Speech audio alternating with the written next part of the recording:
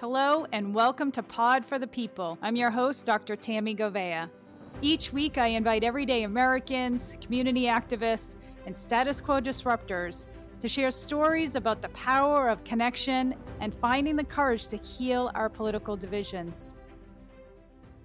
So super excited for the guest that we have with us today, Dr. Natalia Linos, who's a first-generation Greek American, mom of three. She's the executive director of the FXB Center for Health and Human Rights at Harvard.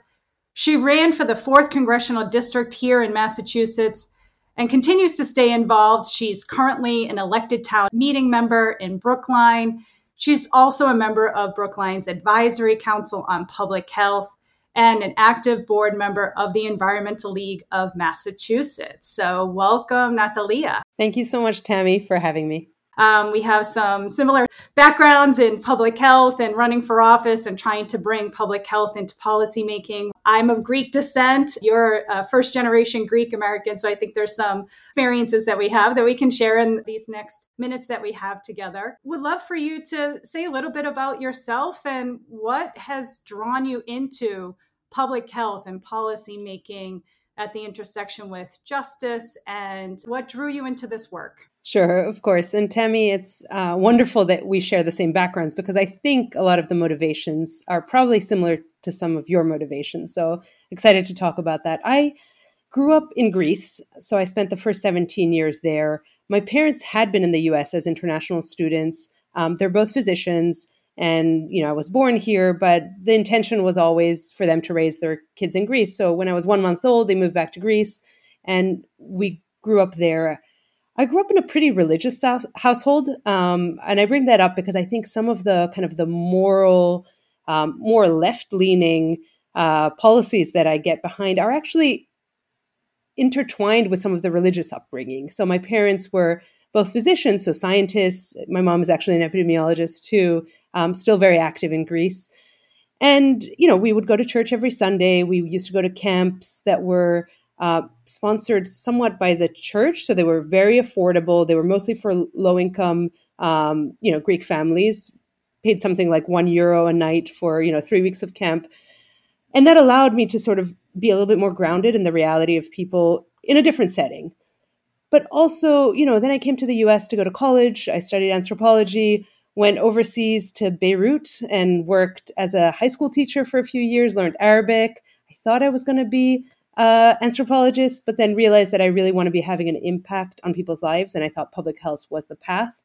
So I started, studying public health and joined the United Nations, posted again back in Beirut because I spoke Arabic probably, and spent my career mostly at the UN, so at the global level. Working on issues from gender equality, human rights, public health to some extent. But it wasn't until about 10 years ago when Dr. Mary Bassett was appointed New York City Health Commissioner that I actually tried to merge my two interests of public health and policy. And I worked with her as her science advisor in New York. I bring this all up because I think I'm an unusual candidate for public office in Massachusetts. Most people born and raised 3rd, 4th generation. But I think I bring a lot of perspective from having grown up overseas, but also worked a lot of my life at the UN.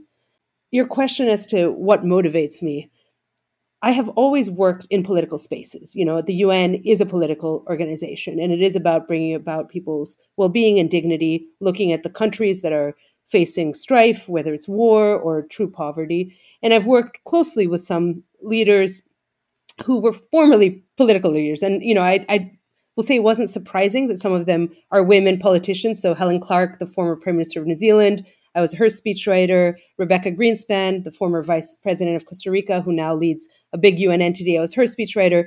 So I had role models of women politicians who were making a difference. And part of our work at the UN was showing that women in leadership positions across the globe was having an impact on the types of policies, whether it was more investments in education, health, better social policy. So while I hadn't done much political campaigning, I had been in these political spaces. When COVID hit, I found myself at Harvard writing papers, interviewing, for the New York Times or the Washington Post. And then I was like, I can't make a difference from an academic position. I need to run for office, because really it's the political decision making that happens right now that will chart a path of whether the COVID, response will be equitable. And now in retrospect, we know that there were a lot of failings along the way. So I wish I had been in a position of, political influence. And but the lesson from running is that you can remain politically involved at every level, and that there is a role for all of us. As you were on the campaign trail, what are some of the things that were striking to you that were different in going from more of an academic perspective and trying to communicate with everyday average people who you were trying to influence to support you in your campaign? What were the highs and the lows of running for the 4th Congressional District in Massachusetts? So it was a pretty condensed campaign. I don't know, for those listening in, it was an open seat. So there were already, I think, 8 candidates when I decided to step in. And I stepped in very, very late. I was the last candidate. It was end of April 2020. The election was going to be in September. So that gave me, 5 months of runway. Very short. A lot of people told me that was not enough time. But I felt an urgency. I felt an urgency that COVID had changed everything. So the candidates who had declared pre-COVID, there was a reason for them to run then, and there was no reason for me to run before COVID. But then COVID hit, and suddenly the skill set that I thought would be needed in Congress, including people who understood epidemiology or at least numbers, that the legislators just did not have that skill set, and that COVID wasn't going to be over in 2 weeks or 2 months. It was really a 2 to 5 year time frame ahead of us. And so it wasn't that I was being opportunistic. It was that I was really wanting to serve for a number of years as we, went through this. So knowing that it was a very short campaign, my focus was not on doing the traditional things, which is trying to get support from established political leaders, but going directly to people, really overstepping that kind of interim, like knocking on doors and talking to established politicians who would then open more doors. There was no time for that, and they already had opened doors or decided on which candidates they were supporting. So it was really trying to make the case directly to people that my skill set, my message of science and equity together was valuable. And I found that it did resonate. And it resonated with people across kind of the political spectrum in some ways. And it's interesting that while my policies would very clearly fall on the progressive left, I never, there were quite a few candidates who claimed this, I am the progressive or the most progressive. I didn't use that language because at that moment it wasn't about being the most progressive. It was about bringing forward policies that I thought were critical in the COVID response. That was my training in epidemiology. But I did put forward some other policies around reparations, for example, which is based on the work I do on racial justice. And several people in my campaign were like, oh my gosh, why are you going there? And it was like, this is an opportunity when you're campaigning to bring issues to the forefront, to force all the candidates to have the difficult conversations. And I wasn't going to waste that opportunity. But what I enjoyed the most, Tammy, was really, I did something called Ask Me Anything. I was on Zoom every day at noon, and people would just show up. And because it was an open Zoom link, oftentimes it would be people from across the district. So there would be someone from Brookline and someone from Fall River and someone from Wellesley on at the same time. And sometimes their questions were difficult questions. People who were religious and asking me about my thoughts around abortion rights at the same time as people who were concerned about, housing insecurity. And, we would have to sort of have a conversation in public across issues with people who came from different political views. And what I found was that people were actually interested in each other's opinions. And it kind of broke down these silos. We typically stay in our neighborhood, speak to the people with the same views, but these Ask Me Anything Zooms required us to talk across geography and across issues and across backgrounds. And I found that to be some of the most rewarding part of campaigning. And I wish campaigning was really about that and not about fundraising. First, I just want to say I love this idea of Ask Me Anything. And what I love about it and what I think is persistently missing in politics, in decision making, is having those hard conversations and coming at a conversation like this with humility and vulnerability and openness. I do believe that part of the path to addressing and even healing the political divisions is for people to get into these rooms together and to hear what the questions are that other folks are bringing from a completely different community, because those questions indicate what the challenges are that people are facing, what they're afraid of, what they're excited about, and just what's kind of on the top of mind and what their top issues are in their community. I think it does help build a lot of those bridges that we need to really be building and repairing as we try to navigate, the next 4 years, the next 20 years, so that we're really, creating the conditions for our children and grandchildren and our neighbors' children and grandchildren to be able to succeed and really thrive here. So I love this. And I think we need to ask more candidates to do something very similar. And it's probably was kind of scary at times, but talk about powerful. Yeah. And I think, the other sort of lesson that I hadn't thought about, again, because I was new to politics, I had an older gentleman, Dr. Michael Walker Jones. He's in his 70s. He's a Black man who lives in Franklin. And he was by my side a lot of the times. And I remember once we were doing an event in Franklin, and we were going into the public square to hold signs. And at the same space, there was a protest, a Blue Lives Matter protest, and people. And, to be honest, I was intimidated for a second. I was like, I can't walk into the space. It was mostly men. They were, larger. I felt that my messages were at odds. And he turned to me and he said, if you win this election, you will represent every single one of them. You need to go introduce yourself. You need to talk to them. You need to listen to them. That is your role. You are not going to be representing only the people who vote for you. And that was transformational for me. It gave me the sort of the message that you need to listen. And that's your first requirement. And yes, you have your views and your political kind of messages, and you should stick by your values, but listening is really important. And that played out well. I was in another part of our district, and it was, outside of a farmer's market. And someone came out and kind of aggressive to me and said, I'm a Republican. Do you hate me? And I turned and I said, of course I don't hate you. Tell me what you care about. This was in Hopkinton. And he was like, really? And I said, of course. And I echoed Michael Walker Jones in my response. I said, if I win this election, I will need to represent you, and I want to understand what you care about. And we had a 25-minute conversation, and he cared about automation of, in industry and what that would do for jobs, how that would impact workers. And fundamentally, I agreed with so much about his top priority, which was, how do we protect American workers? How do we ensure that people have a living wage?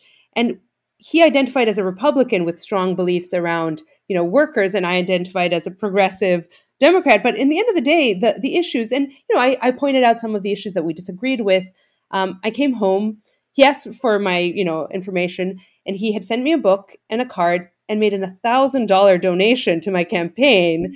And he said, you are the first Democratic candidate who has actually cared to listen to me, and not sort of, rub me off or assume that I didn't have anything worthwhile to offer to the conversation because I couldn't vote for them. It was at the primary level, so he wasn't going to be voting for me. You gave me time, and that's all I want. I want time to express my views. And I found that one of the most powerful conversations. And, we don't often think about that as candidates. We think about who's going to vote for us, and we focus so narrowly about our subset.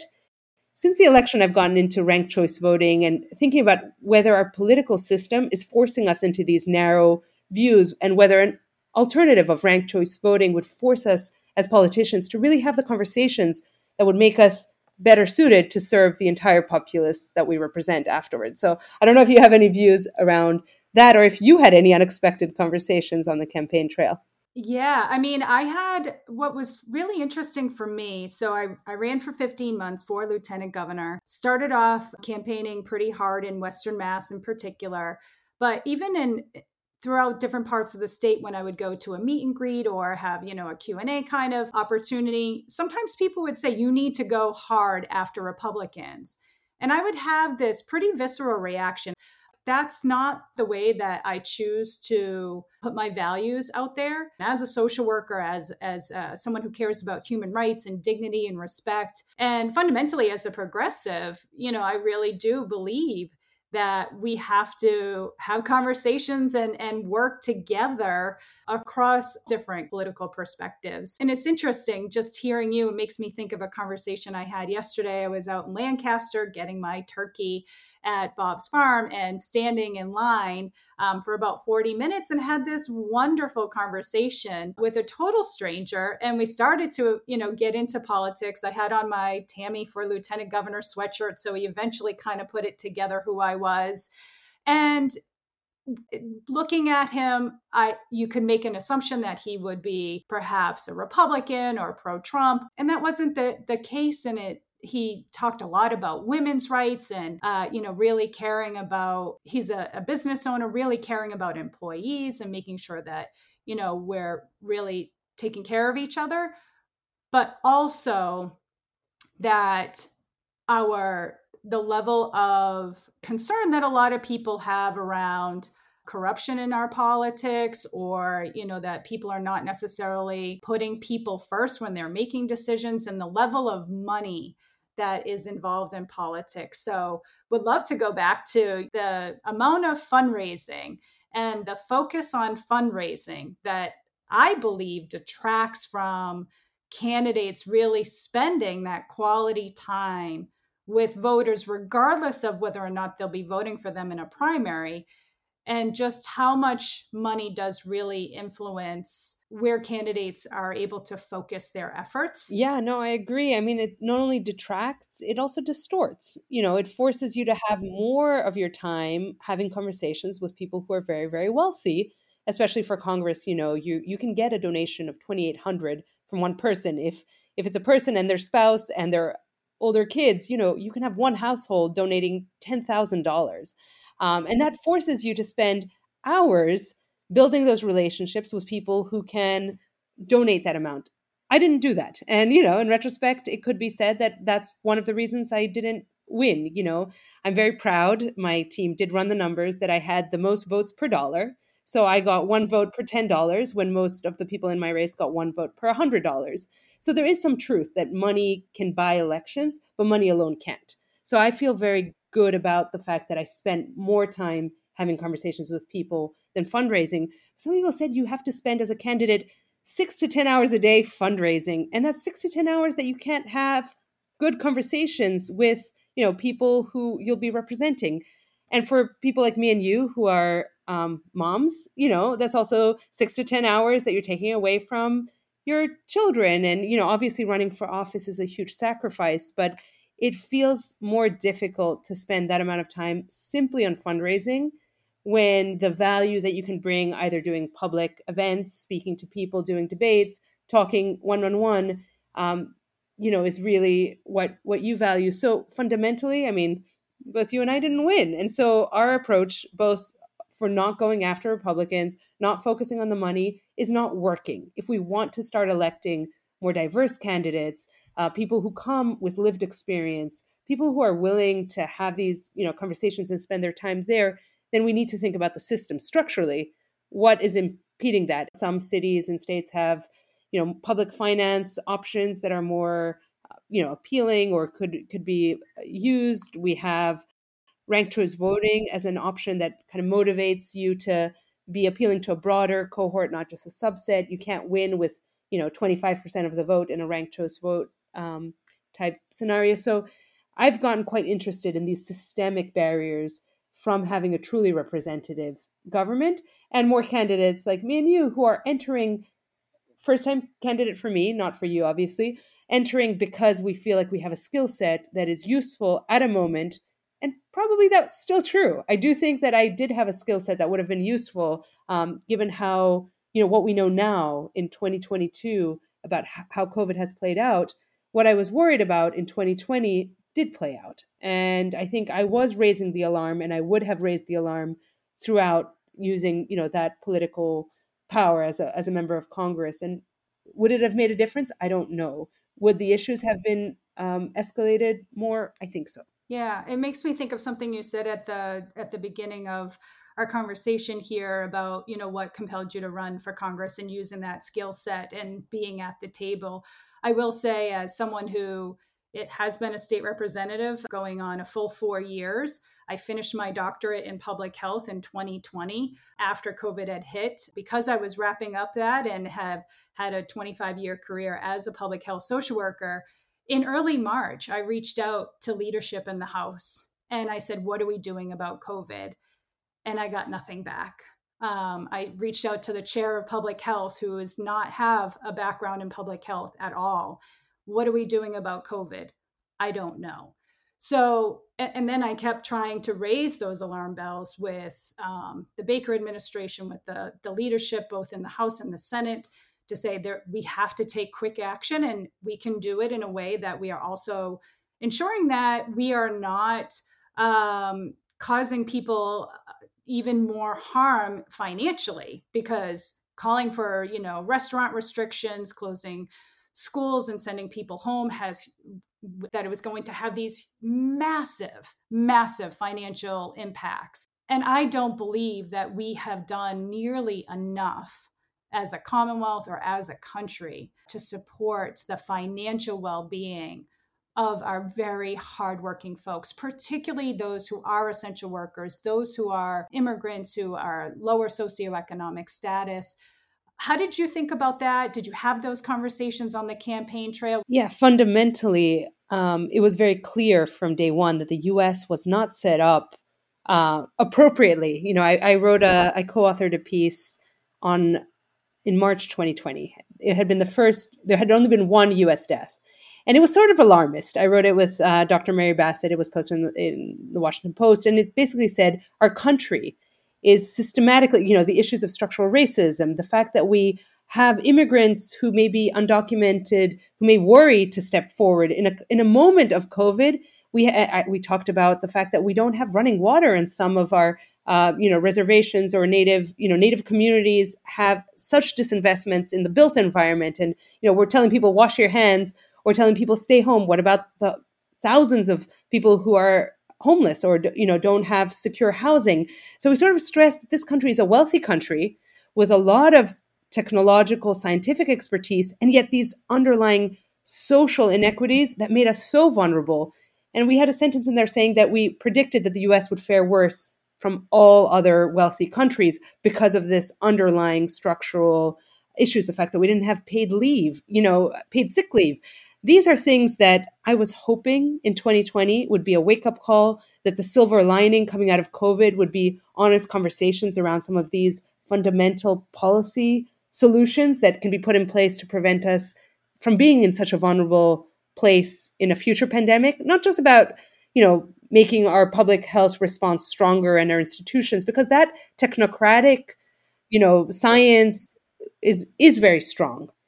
It was more about our social vulnerabilities, about the structural racism and those conditions that I was paying attention to. And during the campaign, also issues that I highlighted quite actively. Yeah, and that's why I'm so grateful that when you ran for Congress, that you were putting these issues right on the table, because even though you and I did not succeed this time around in, winning our races, the ideas that we put out are the ones that need to be out there for sincere discussion, Medicare for all, real bold action on climate change, making sure that we are putting economic and racial justice at the center of the ways that we're thinking about issues, from jobs and economic development to the housing crisis that we're facing to educational opportunities. The list really goes on. And I love that the work that you're doing is really starting to focus more here on the issues that we are facing when it comes to civil rights and justice and human rights, because we do have a lot that is really causing a lot of human suffering. At least that's what I really heard and learned a lot about in the 15 months that I was traveling across the state. And I think that a lot of these challenges that individuals and families are facing, they just hide it. We're not talking about it. There was a recent report that Kaiser Permanente put out. They interviewed folks and surveyed folks across the country. 90% of Americans agree that we are in a mental health crisis. And around 50% of Americans, or those who responded to the survey, said that they're not talking to their family and their friends about their own mental health challenges because of the stigma, because they don't want to burden family members, because we don't have the mental health workforce that we need to meet the demands and the needs. And when you break that down by race and language spoken, our workforce is even more short of what we really need to support getting families and residents and neighbors in our state and in our country really truly back on track. And I think that has also been so overlooked in our response to COVID and our recovery efforts. Yeah, and I think, while mental health isn't an area that we have expertise on, one concern has been that the COVID narrative has been just about death, as if living with long COVID or mental health challenges or a sick child at home and having that disruption for 10 days isn't valuable enough. And I think the focus on death and saying, oh, death rates are going down, therefore we are over, is sort of so inappropriate, because the vast majority of Americans are still facing the daily impacts, whether it's the mental health challenges, the decisions around whether they work or what to do with a sick child. And so we need to keep focusing on that everyday life. And I really, really appreciated your social work background and bringing mental health to the forefront of the conversations, because that's what I heard too. And that is not a partisan issue. Everybody is facing these public health challenges, and the solutions do require us to pay attention to how we as a society support each other and what measures do we put in place to allow us to do that. Too often the narrative of, individuals can succeed in this country. You work hard, you get there, takes us away from the fact that we have a communal obligation to each other. And, I don't know if this is inappropriate to say, I'm really proud to be raising my children here to be Americans. But my parents, were Greek. They went to university for free. They went to medical school. My mom came from a very poor background. Her dad was a baker in a small village. Her mom had gone only to third grade. She made it. She came, she studied medical school in Greece for free. She came to the US to do some further studies, went back. My father's father was a refugee from Turkey. While the narrative that we tell ourselves is that Americans have this like life of opportunity, and it's true. There is so much wealth here. My parents in Greece has gone through a dramatic economic crisis too. The possibilities that we're afforded through free education, we're actually probably stronger there than they are here for today's Americans, for people who are today trying to live that American dream. And I think that is on all of us and the systems that we've put in place, and the inequality that is so large. You can live in great wealth in Massachusetts and be oblivious to the pain that people are facing, the daily struggles. And it's not up to individuals to fix that. There is a responsibility of the government to do better, and of course of corporations to serve their workers better. And so it's good to elevate those stories, because I do think that some people just don't hear them. Yeah. And I think, having greater representation in our halls of government, people with lived experience, people with different professional backgrounds, people who are working in the spaces around structural inequities, because they're what drive the fact that we live in such a segregated state, that people of means and wealth, many of us are just going about living our daily lives.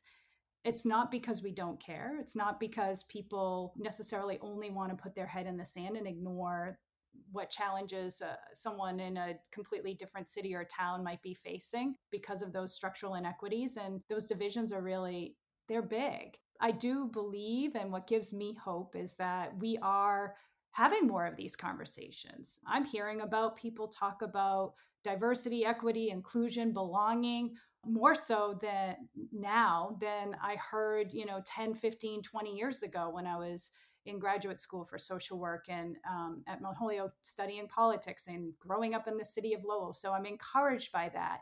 What gives you hope, and what are the resources that you go to if you need a burst of hope, or just resources that are kind of in the vein of helping us address and understand and learn more about the challenges that so many folks might be facing, and what we can do, what action steps we can take to support those greater investments in public goods, common good, and in each other. I mean, what gives me hope is actually the younger generation.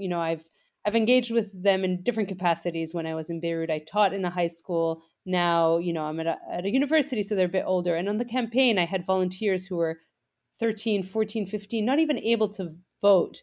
But they care deeply about issues, including climate change, which we haven't spoken a lot about today. But they also understood how interconnected these issues are. Like, I feel like a previous generation thought about, I know healthcare, I focus on healthcare. I know jobs, I focus on jobs. And yet the younger generation is able to really eloquently thread how injustice plays out, how racial justice and climate justice and low wage workers and worker rights are interconnected. And I feel hope that sort of complex thinking and breaking down of silos will allow us to join forces. There have been really important movements that I think in the past have been siloed, but there is this opportunity to come together.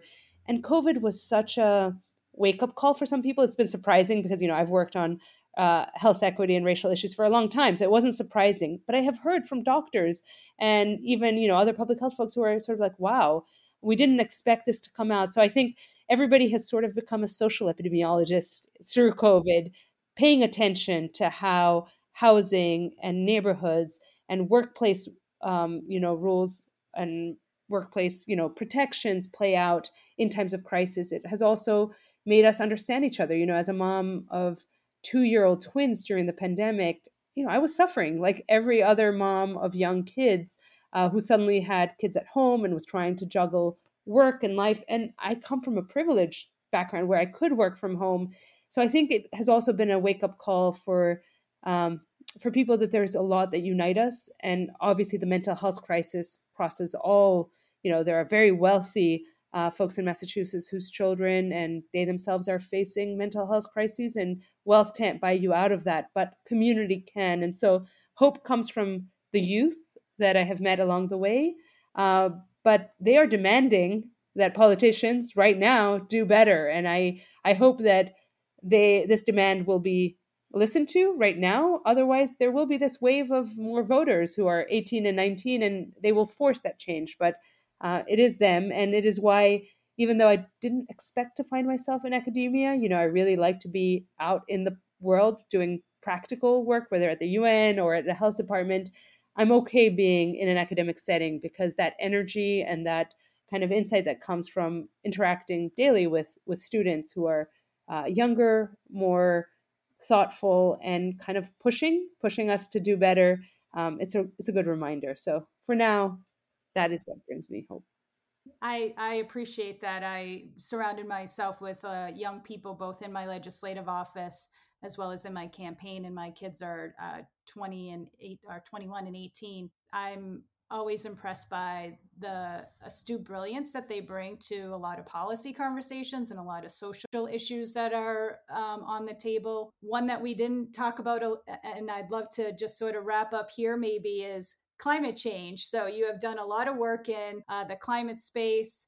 What any parting words that you might want to share around your work in climate change with Environmental League of Massachusetts, and how you're perhaps integrating that in your current work, and what you think, what's really at stake for us and for our young people if we don't get this right and take that urgent action that's needed? Yeah, I mean, I think there's this not false, there's this narrative that the environmentalists have been primarily, concerned about the environment and, polar bears and not being able to make it about people.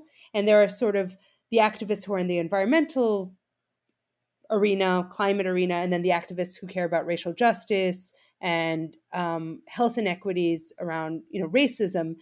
What my work tries to do is show that the two are integrated, and so it's impossible to talk about one without the other, and really highlighting how action on the environmental front, the environmental crisis, is a health equity crisis. At the global level, we're seeing it with small island developing states like the Maldives trying to think through where are they going to move their populations, or countries that are least responsible for the climate crisis, countries that still haven't even given their people access to electricity, having to face monsoons. And, Pakistan, a third of the population lost their homes during the last floods, like serious health inequities that are playing out because of inaction on the climate front.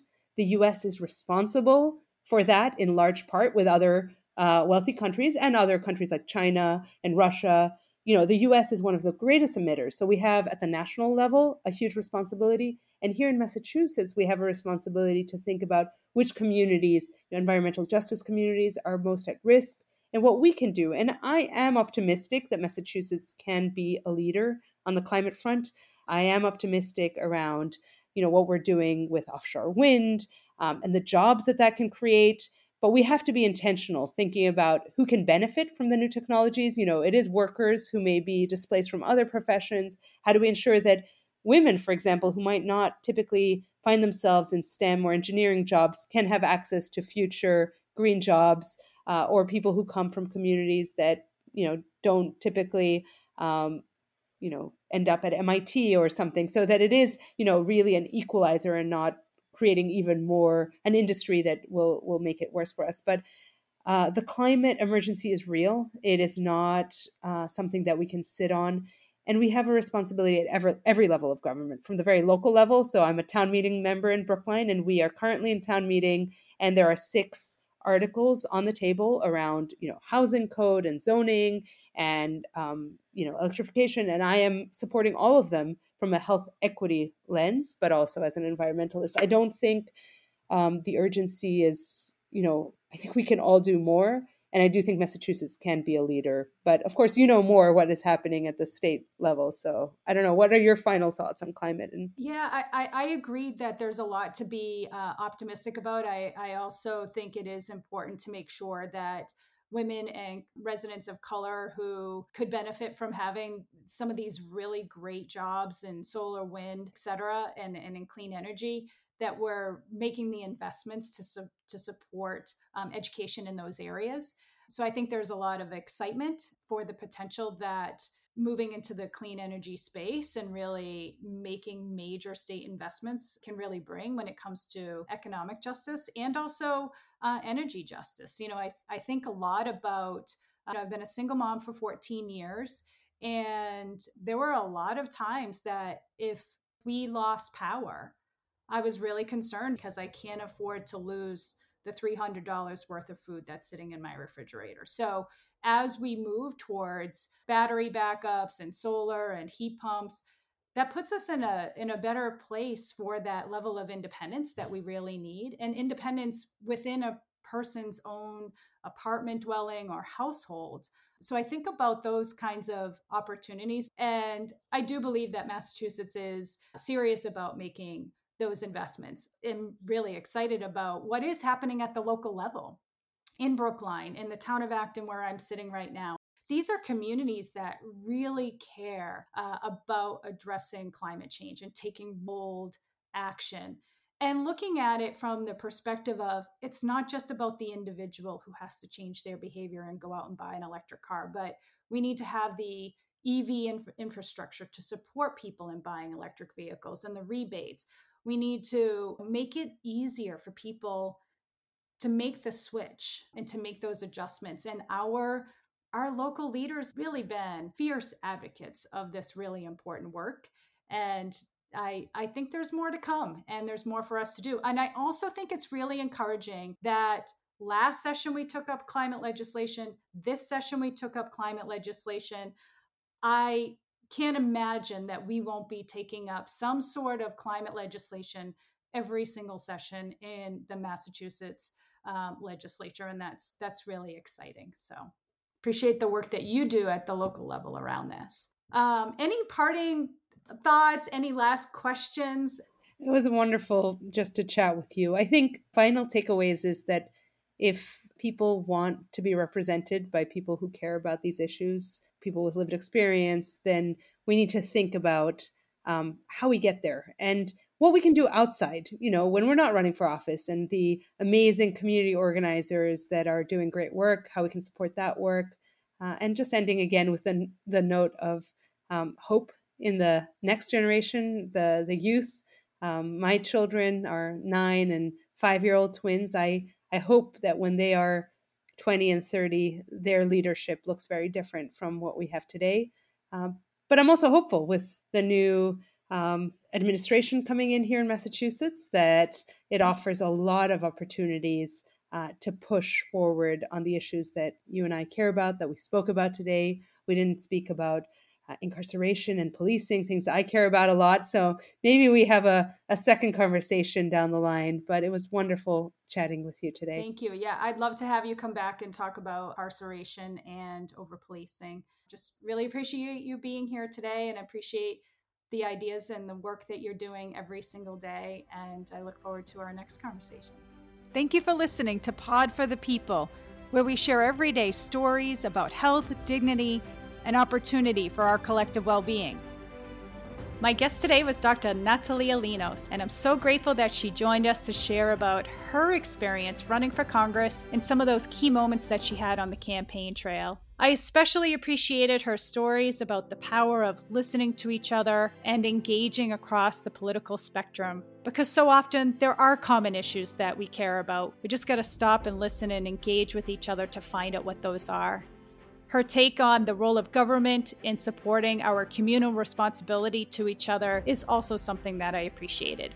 I hope you will join us for next episode. Carla Montero is our guest. She's a social worker, a social justice advocate, and a past candidate for Boston City Council at large. I hope you'll tune in to hear about mental health, the social work workforce, and what more we can do to support each other through these difficult times. To learn more about how you can be part of a thriving community, building a future of opportunity for everyone, please follow me and check me out at tammygovea.com. Also subscribe to this podcast, as well as Doctor's Orders, my latest newsletter, at tammygovea.substack.com. Have a great day until next time.